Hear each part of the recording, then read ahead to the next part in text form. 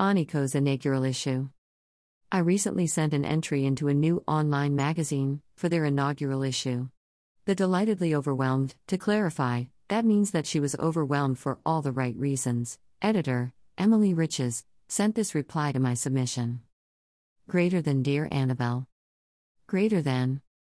Thank you so much for submitting Mopping Up to Aniko Press magazine.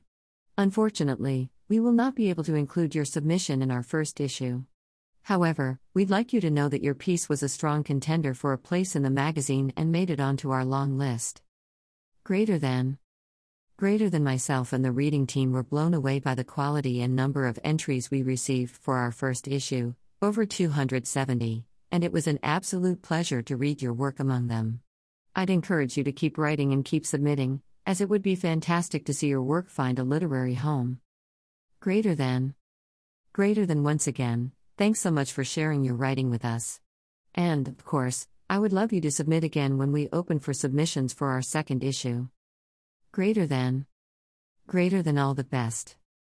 Greater than Emily Riches. Greater than founder, Aniko Press. Greater than 0466 717 824. It's a common understanding that a rejection is a bad thing, that someone hasn't made the grade that is required to be successful. However, Emily's email does not feel like one written to a failure about a substandard product. In contrast, it feels like a huge encouragement award about a submission that, had Aniko's inaugural issue been 200 pages longer, would have fitted in seamlessly. And to be longlisted, at that. That's only the second time in my life I've been longlisted for anything. See this blog post to find out about the first time. My attitude to rejection is that it's not a personal reflection on me, it's a reflection on where my work sits in relation to others' work, at a particular point in time. Maybe I've arrived at this point because I have often felt I've been walking a parallel road to others, rather than being in sync with them, on the same road, and yet my path has not felt wrong, just different.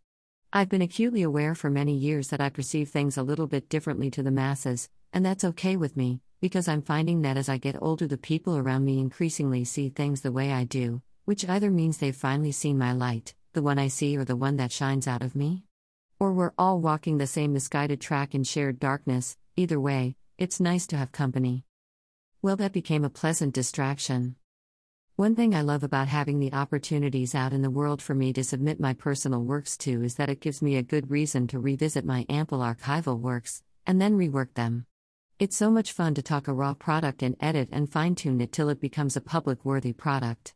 Of course, the difference between those two states is totally subjective, and others may not agree that what I submit is actually public-worthy, but they are those on a parallel path to me.